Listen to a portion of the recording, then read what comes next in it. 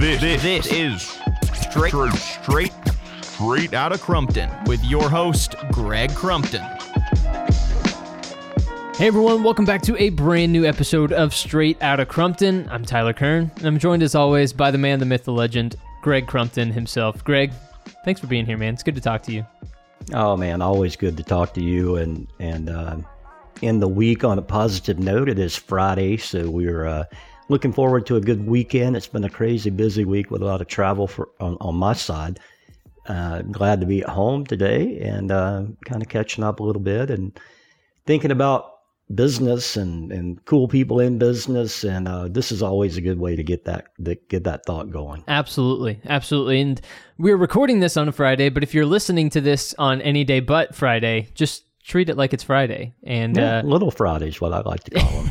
Exactly. And enjoy listening to this podcast, and maybe for the duration, just feel a little bit more like a Friday. So that's what we hope to bring to you today here on this episode of Straight Outta Crumpton. But we have another fantastic guest joining us today. Her name is Mara Fowler. She is a global accounts manager for CommScope. Mara, thank you so much for joining us. Thank you for having me. It's an honor. Wow. Tyler, we're coming out of the gate strong. Yeah, we are. I feel better about myself already. 10 feet tall and bulletproof, baby. Yes, sir. So, Greg, tell us about Mara. Well, very interesting, intelligent, and ambitious young lady.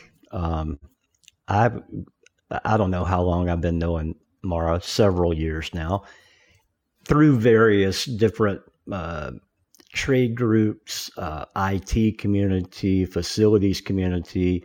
We actually spent time as coworkers, and she's just a great soul with a great outlook. So I thought, you know what, I bet she would just knock this out of the park. So after bribing her with $100 bill, here she is. So Mara, thanks for volunteering to come on. You know, and I always like to preface this that you'll probably skyrocket in popularity because so many people listen to this. So when you make it big, don't forget the little people. That's right. It was funny when I saw the topic. Our relationship has been an important part of my career over the last couple of years. So I thought it was a good opportunity to talk about that. And I'm excited. Very cool. So as Tyler and we've talked about in the past, this whole concept came together because I've made a career off of working with people and for people that, we kind of were moving in the same direction and kind of had that same feel and flow as to how we served our customers. So you're a natural at that. I love to listen how you think and watch what you do with your thoughts. So tell us just a little bit about you, how you wound up at CommScope, what you do there, and then, what I'm curious of I think I know how you go to market just by watching, but I'm curious if what I see is how you envision it. I always like to do that juxtaposition of what you're thinking and then what's getting delivered versus how my interpretation is from a friend and potential consumer. Sure. So when I think about relationships, that's directly tied to where I am today in my career. I started out in school. I was planning to be a reporter, and I had really no plans of ever ending up in sales. But the reason I even started in this market 20 years ago, I was waitressing, and someone offered me a position in customer service, and that was at Corning at the time. And through that first relationship that I built from a repeat customer, every career change that I've had, or a new position or a new opportunity, and I've only had 3 or 4 moves in my career, they've all been based off of a relationship and a necessity for me to move in some way, whether it was to progress my career or just personal situations where I needed to relocate, which is actually kind of where you came into the picture a few years ago. But relationships has been kind of that key component to my success in my career. Awesome. So I'm curious that when you were a waitress and you got that opportunity, was the person who gave you the opportunity a customer of yours? Yes.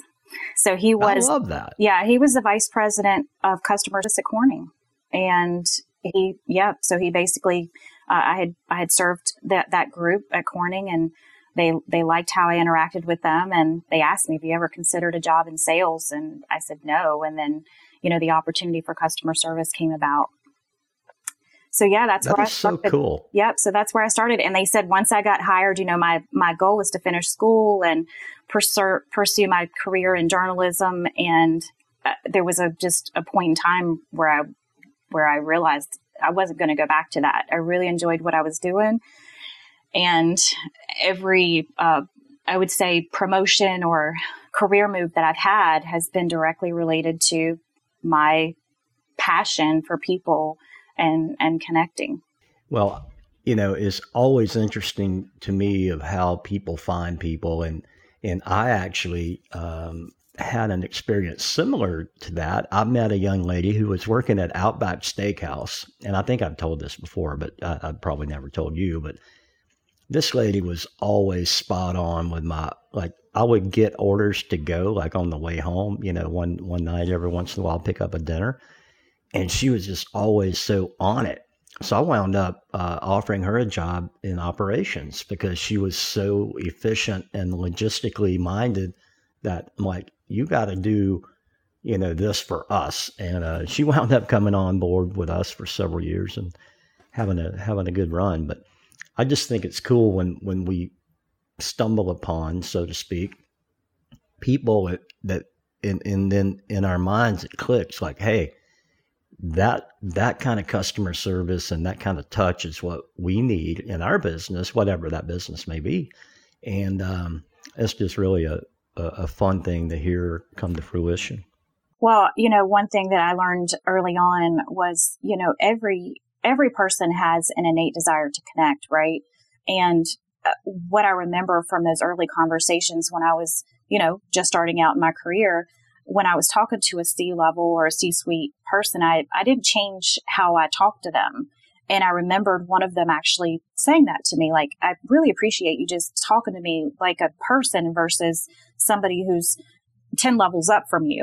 So I've remembered that. And so in my career, I've been an account manager for the last 10 years, and now I manage several global accounts. But I would say that my success has been directly attributed to making sure that when I meet people, whether it's when I walk into a data center, whether it's the janitor or the security person or an IT person that's on site, I don't stop and treat them any differently than when I see the data center manager come in. And that's just kind of a situational example of the importance of people. I would say that's translated across my career and networking. That's how I met you. You're kind of a rock star, but that didn't stop me from walking up to you and a piece of granite, maybe a piece of granite rock. But. And I don't really remember where we met, but I'm pretty sure it was one of our networking events, and we stayed in touch. And I remember you gave me the coin, and I saved that for quite a while until I handed it. I actually gave it to somebody else. And then after my dad passed away, I needed to relocate back to Charlotte, and I was like, who can I call? Because everything that I've gotten was somebody tapped me on the shoulder. Now I need to tap somebody on the shoulder and get back to Charlotte. And I immediately thought of you, and I thought, I'll call Greg. If he doesn't know, he'll know somebody that can get me back to Charlotte. So, and lo and behold, you made it back. I did. It was really good timing. And so that year that I spent managing the customer experience for Airtight, it was a great experience because it took me back to my roots of customer service. And at the same time, it met a personal need for me, to be back central to Charlotte and kind of figure out what my next move would be. So, yeah. Well, I'm glad it worked. And see, that's what you get for giving my coin away. So now I've got to mail you one. That's right. I love those coins. Tyler, I don't know if you know what we're talking about, but in the military, a lot of people use these little tokens called challenge coins. It's about the size of a silver dollar. And that's actually my business card. And it's got contact info and my logo and all that crap on it. But it's a little bit more solid than a business card on paper, and people tend to play with it and keep it. So it's just one of the things that I've done and I stole the idea, obviously. Well, it's a smart idea. I like that. It's different, yeah. It just like Mara remembered it, and I've had other people, I've been in people's office and talking with them, and I noticed they're playing with something in their hand while we're talking, and I'll look, and it might be my business coin that I gave them 5 years ago, and they get used for ball markers in golf. They get used to settle bets for flipping a coin. So it's just some kind of cool. But anyway, I digress. Back to Mara, and I'm so glad that worked and got you back, to the Charlotte area where you could, like you said, kind of reevaluate, and grab a gear. Okay, what's next? And then how did that come about? Like, when you were back and settled, and did you kind of say, you know what, I'm ready to go at this another angle, or what was your mindset when you wound up at CommScope? Well, yeah. So at the time, my history and my career prior to that, I had been managing accounts for large organizations. And out of my career, my favorite position was managing the Microsoft account in Boynton, Virginia, which is in the middle of nowhere. But I just enjoyed having that focus on one large account, but also because I was calling on not just that location, but globally back, all the way ties back to Seattle. I kind of missed that. So I was just kind of waiting and said, eventually I want to get back to something similar to that. And CommScope had some folks from Corning had moved to CommScope, and they had been there several years, and an opportunity came up to manage the Apple account, and my name came up, and they said, well, where's Mara? Could she come in? She knows the Apple guys. Could she come in and manage this account for us? And they tapped me on the shoulder, which was kind of the natural progression of what I was used to, of being called upon to go into a new opportunity. And it was just it was good timing. It was a perfect fit. I kind of, I had done my part, I felt like at Airtight, and it was just a good timing for me to move into this next role. And it's been an exciting ride. I started there last year, and then this year we have COVID, and, it's definitely changed the way that we've, our relation, how we're relating to each other. And I heard somebody say the other day, that COVID has kind of, cured us of talking. We don't talk to people anymore because we've been quarantined. And how do we become fully present again without face-to-face meetings? And so that's been my challenge, is how do I still keep these connections intact without being across the table from them? And in sales, I still have a big part of my business is business development, right? Growing have a handful of accounts, global accounts. How do I continue to grow the business without travel? Working from home, working from my home office, and I'm still kind of navigating that. But I just picked up a book by I want to say the 19th Surgeon General, Vivek Murthy, and it's The Healing Power of the Human Connection. And yeah, it's really, really good. I highly recommend it.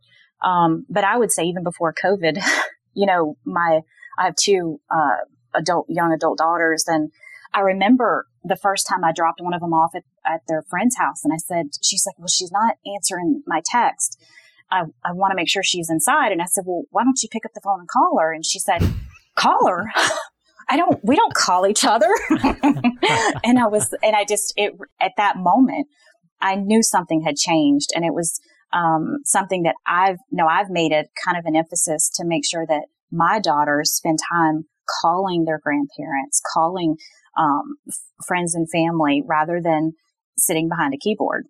But now that's kind of translated into how we operate today, right? So, how do we keep that human connection alive? With technology as great as it is, right? So yeah, God, COVID, we could go on for hours, but you, like 22 billion other people that either we know or operate around or try to survive with, are trying to answer those questions. And, one thing is you work for a company that's on the edge of helping us do that, through your market. But I think we all that are in the service world, sales world, whatever we're doing, we're all trying to figure out, like, how do you keep that connection? And we've talked about them on this podcast over the last 6 months for sure. How do you keep those relationships flowing and moving along? And for me, I've found that it's a mixture of text, phone call, email, and some kind of rhythm. But there, to the point you made about your daughter, I still don't think you can replace the human phone call. I'm a 56-year-old guy, and it's natural for me to say, well, I'm just going to call Tyler, or I'm going to call Mara.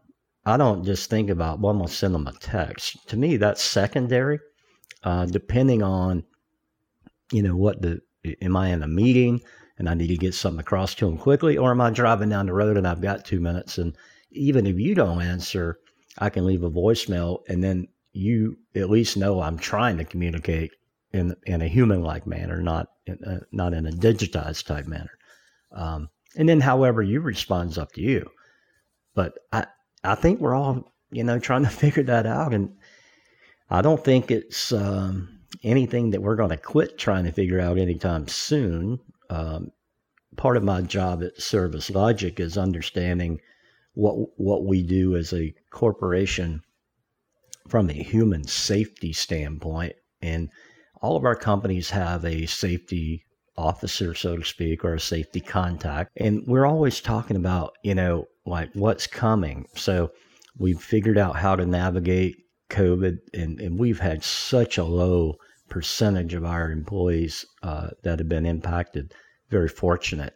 And we've got like 4,000 people now nationally, a very small percentage or fractional percentage of people that have been impacted.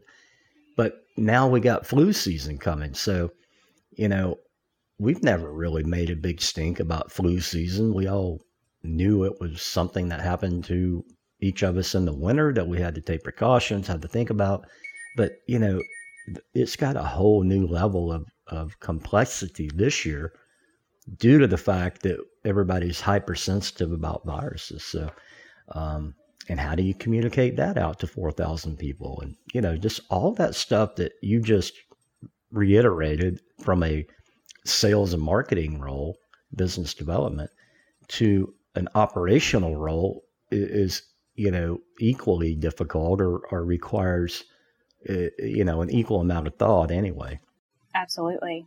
And then the second part of that in my eyes is the emotional impact that it has on the employees, and how do you navigate that? And fortunately, CommScope over the last second half of this COVID quarantine, we've had a great response from our human resource department on tools and resources for us to use to help us with the mental impact of being quarantined and the not having that social interaction. And then some of us are juggling, the ones that have younger kids at home have kids. And so it's not abnormal that I'm on a virtual team or a meeting and somebody's kids are in the background crying because they couldn't figure out a math problem. It's normalized now. So, and it's okay. You don't have to panic anymore. And that's me and Tyler working on our algebra. We break down like that. So, Mara, Tyler is a little bit younger than me by about half. And I always like to get his perspective, usually about halfway through these calls, just to hear how this stuff is resonating with him or what his younger brain and how he analyzes what we're talking about and how it impacts him. Well, younger brain. You got a PhD and all that, and I don't. So How does this hit you, this conversation and working through the challenges of keeping that communication funnel, flowing with different types of tools? How does that work for you, and what have you proven to be successful?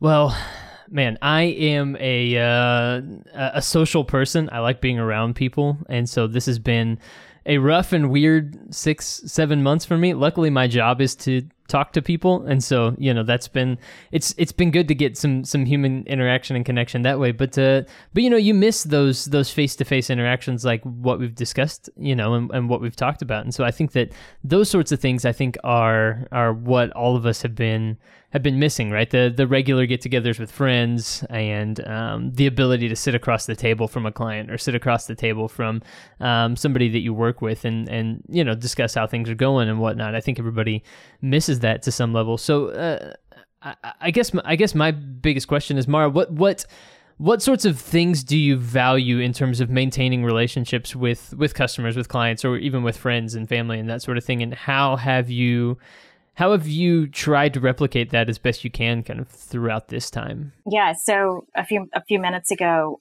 Greg mentioned how important a phone call was. And I didn't realize how really important that was till about a month ago. We had been emailing back and forth because this customer's in California and there's a time difference. And then one day, and this has been going on for 3 months. And then one day he called me and my phone rang and I heard his voice and I got really excited. And I just remember telling him, "Thank you for calling me. I need to do this. I need to do this." So I started doing it. And then I started getting the same feedback from people. And in fact, just last week, I FaceTimed my first customer. I just asked, I said, "Hey, instead of this phone call, do you mind if I FaceTime you?" And he was like, "Sure." And I made it very personal. And he's actually a CTO of one of these global customers that I have.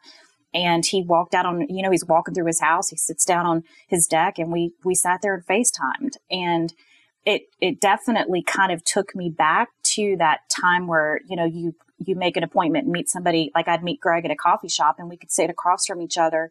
And we were more compelled to talk about, what's really going on in my life versus what we were there to talk about, which was usually something business related. So that kind of reminded me just to take the time and make it personal, right? We don't have to talk business every time we're on a virtual meeting with a customer. We can ask them how their day is and what their plans are for the weekend. And that's something just recently, I just wanted to make a point that I'm doing that with my customers, just like I did when I used to see them face to face. My wife and I, we live about an hour away from my wife's grandparents, who are older, obviously much higher risk, and so we haven't been able to go out and see them. And we taught my wife's grandmother how to FaceTime during this whole time, so we could FaceTime with her and still talk and still communicate and that sort of thing. And it's not business, but you're totally right. Just being able to see someone face to face like that, and have those types of conversations, it changes the dynamic of things so much more so than texting. And my generation's probably the first one to come up, primarily preferring to text and to use messaging and that sort of thing, as us millennials, I guess. But it really was just a great experience, and good for us and good for them. And you can see how you're totally right that the conversation doesn't have to be business related in order for it to continue to maintain a relationship and to be good for both parties involved. And I think that's a great thing to point out. Tyler, you brought up something right then that I've been curious about, and we don't have time to go into it too deeply, but you said the first generation that preferred to text versus calling. Yeah. Why do you think that is? When I was 13 or 14, AOL instant messaging became a huge thing, and you got home from school and you immediately hopped on the computer and started chatting with your friends from school and that sort of thing. And then all of a sudden we all got cell phones around 16, 17 years old.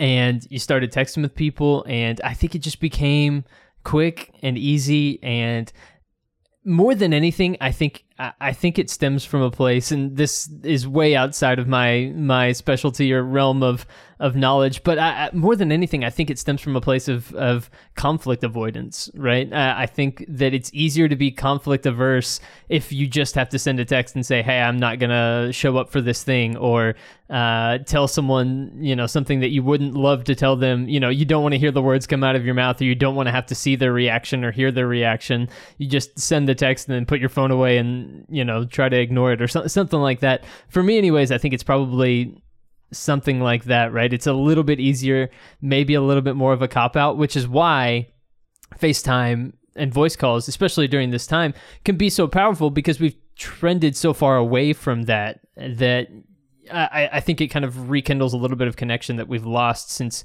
we can't see each other face to face the way that we normally would have, and text messaging just doesn't convey some of the same emotion and doesn't have the same level of vulnerability, I think. Yeah, I agree. I was just going to say that I think you're right that technology was the first silencer, right? But we got really comfortable. And I would say that how we interact, and, Greg and I attend trade shows, we have to go out and be spontaneous in how we meet and greet people. And that takes a level of self-confidence. But technology can kind of inhibit that. Hey, I'm pretty confident texting, but I'm not as confident calling. And think about it. It's the dating world right now, right? So a lot of singles and have kind of gone, and I went through that stage of the dating apps, and you're right. It was so much easier just to text, and people would spend 3 weeks texting before they would meet. And that's not how it used to be, right? Either you were meeting in person, but you were having phone calls and you were talking before you went on the first date. So now we've gotten that kind of a level of self-confidence, just being able to text and stay behind the screen versus the phone calls and meeting in person. So, well, I just want to go on the record and say Tyler has zero problem picking the phone up and chewing me out. So I'm not sure what he's talking about. So that's great. He has overcome his millennialism at times. You got to battle it sometimes. I was just going to say, I had a girlfriend call me a few weeks ago, and she was so excited, and she's been single for the longest time, and she was so excited, and she said, this guy just called me to break things off. And I was like, why are you so excited? She said, this is the first time I haven't gotten a text message that it's over, that he actually called me and told me why, and we had a good conversation, and it felt really good. And I was like, okay, well, I'm glad you're happy that he ended things, but it was all about the phone call. So, wow. I mean, I've heard people getting freaking divorced over text. Yeah. And the whole in ghost. fact, that happened to one of my family members. She got a text from her now ex-husband, and went to work one day, texted, said, yeah, I'm done. I'm like, wow. So, that does play into, I just recently, we went through a kind of a discovery phase for a possible pilot with a customer that buys from me, and they wanted CommScope to buy from them. And this went on for about 3 months, and this went up to my boss and my boss's boss. And then finally I got, cause I couldn't make the decision myself. And then I got an email back, and it said, hey, we're going to have to tell Sam that we're not going to be able to go down this path. And he'd been working on this for 6 months. And my boss actually put together an email for me to send. And I almost clicked send. And then I said, you know what? I'm going to call Sam. I'm not going to deliver this over email. And I did. I picked up the phone and had that conversation. And then I did follow it up with an email, so he had it. But I think it's important that when things, and for an example too, is when things get heated, when things get fired up, if I like the fact that Tyler can call you and talk to you versus putting it on an email. So I wouldn't call it talking, but no. Oh my gosh.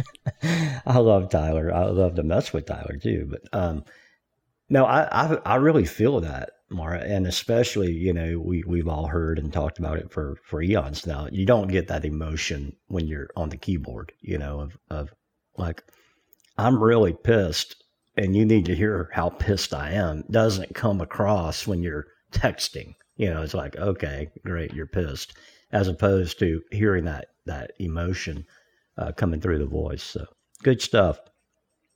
So tell us what's on your horizon. What are you thinking about? I love you're talking about that book you're reading. So looking forward, the Mara plan?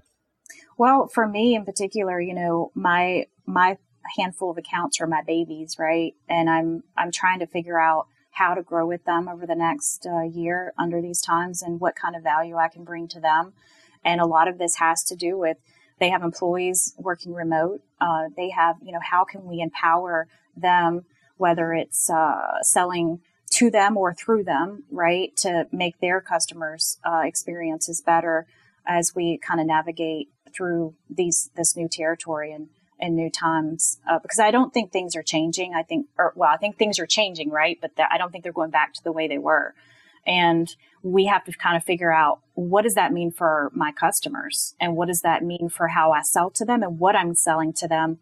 And how are we going to come up with some real creative ways to meet our customers' needs? Do you get invited into that inner circle? Are you like part of their strategy looking forward? Are you in the room with them helping guide that, or do most of your customers kind of come up with a half-baked plan and then present it to you and say, "Will this work?" What is typical for you? My goal is to that first scenario, right? But that takes a level of trust and confidence that. Oh, yeah. Finally, 36 minutes. There it is. Yeah. You won the trust award for the day. Yeah. So, it always comes up. It's just a matter of when. Right. In the conversation, but you're so right. Right. It took me a little while to really truly appreciate that factor in the sales process. But I remember vividly a customer in Raleigh at Dell. I tried to get meetings with them, and he was just like, I remember I finally got a meeting, and I sat down, and he said, "Why should I buy from you?" And I was like, "I don't know. Let me come back to you in 6 months." And what I did was I spent time with his employees. I spent time in different groups. I found out their pain points. I found out, what can I do to help them? And then I sat back in front of him and said, "Okay, this is why you should buy from me." And about 6 months after that, he came out to me and said, "Hey, would you be interested?" And I worked for a distributor at the time. He said, "Would you be interested in helping me rather than me going to all these manufacturers? Would you do it for me? Would you go out and vet all the different manufacturers for it was a containment opportunity and put together, kind of what I would do and bring it back to me?" And I was like, "Sure." And I remember asking him later, like, why did you trust me to do that? And he basically just said, over time you kind of prove that. And so now I tried to speed up that process. Like, now how can I get my customer to trust me as quick as possible? Because that's gonna speed up the sales process. And I want to be at that area where I'm able to consult them and they take what I'm saying and apply it. Love that. That, we do talk about that on just about every podcast, because everyone has a different way of building trust or explaining trust or even feeling trust, because, I'm just, you either feel like somebody trusts you and they feel like they can trust you or not. And there's no solid metric for it. It's, some people build it quickly and you've got full trust until you step on your willy wink. And then other people, it takes years to build. And I just always love to hear how you go about doing that. And isn't it Stephen R. Covey, Tyler, we've talked about before, the Stephen Covey's son that has the Speed of Trust book. Have you ever read that, Mara? I have read excerpts from that. Yeah. Yep. Yeah, pretty cool of how I just think of different situations within that book of how you can apply it to what you're trying to accomplish. But it all takes time. It all takes commitment. It all takes doing the right thing 24/7, all the stuff we know, but it just happens at a different rate depending on the situation and the people. Right. And I would say the easiest way to do that, for anybody that's listening, whether you're in operations but if you're connecting with customers in some way or a messaging to the customers, don't oversell, right?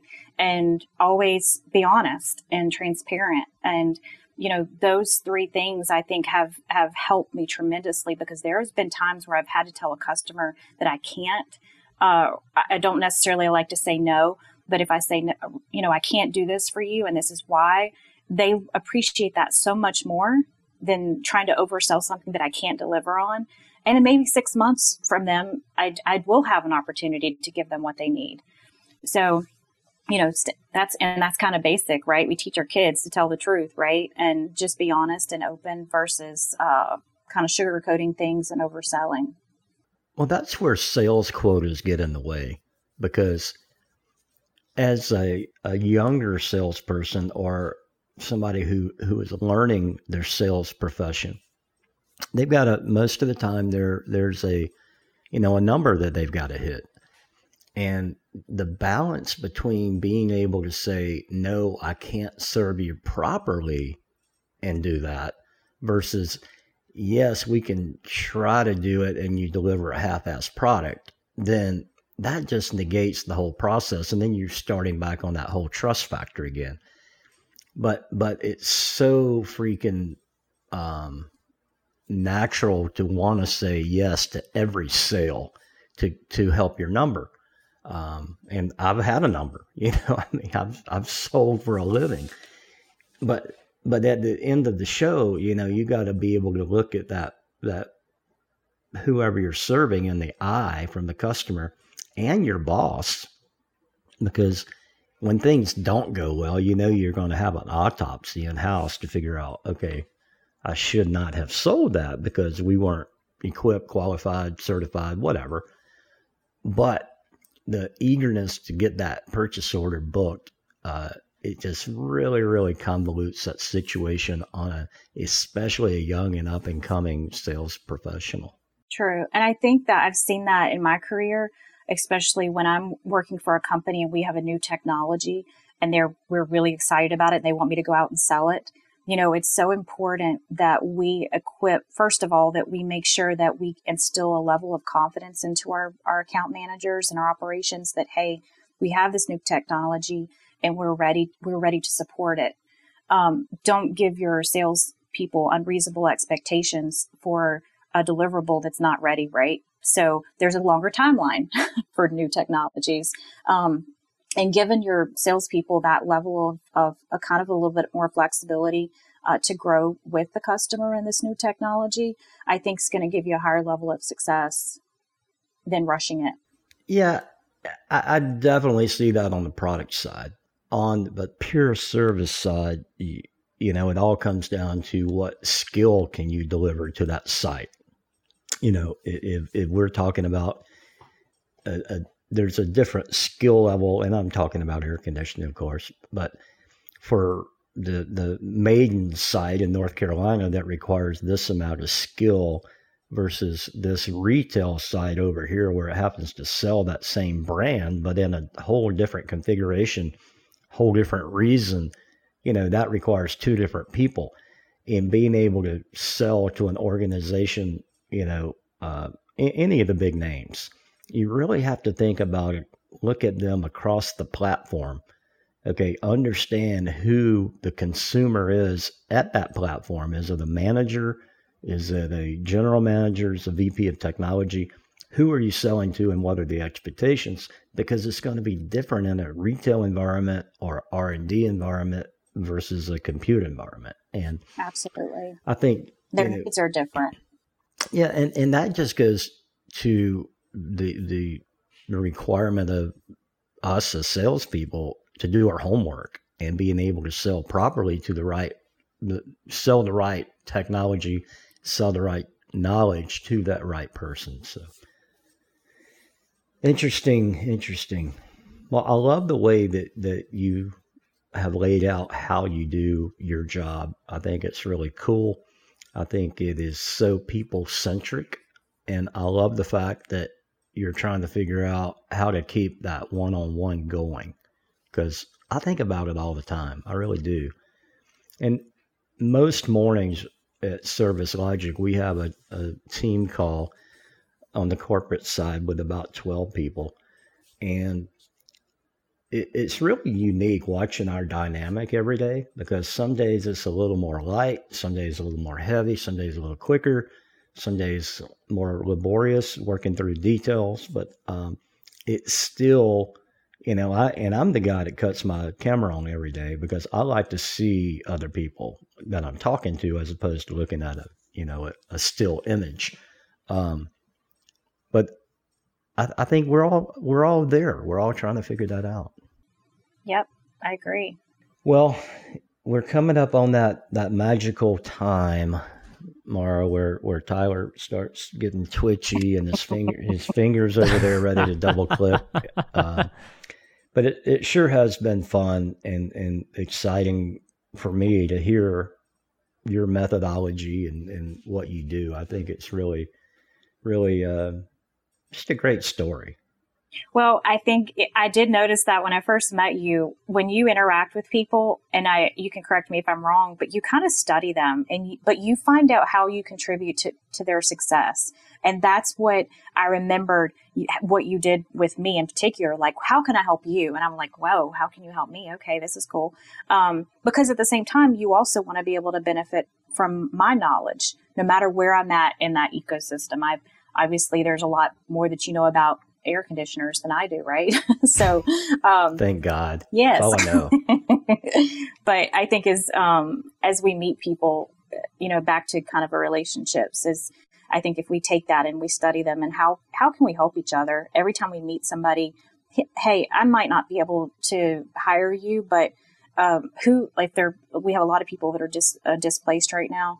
What kind of connections can I make for you, and how can I help you, and how can I benefit from your knowledge? So I'm really glad I met you. I'm really glad we connected, and you've helped me in my career and kept me kind of on pace.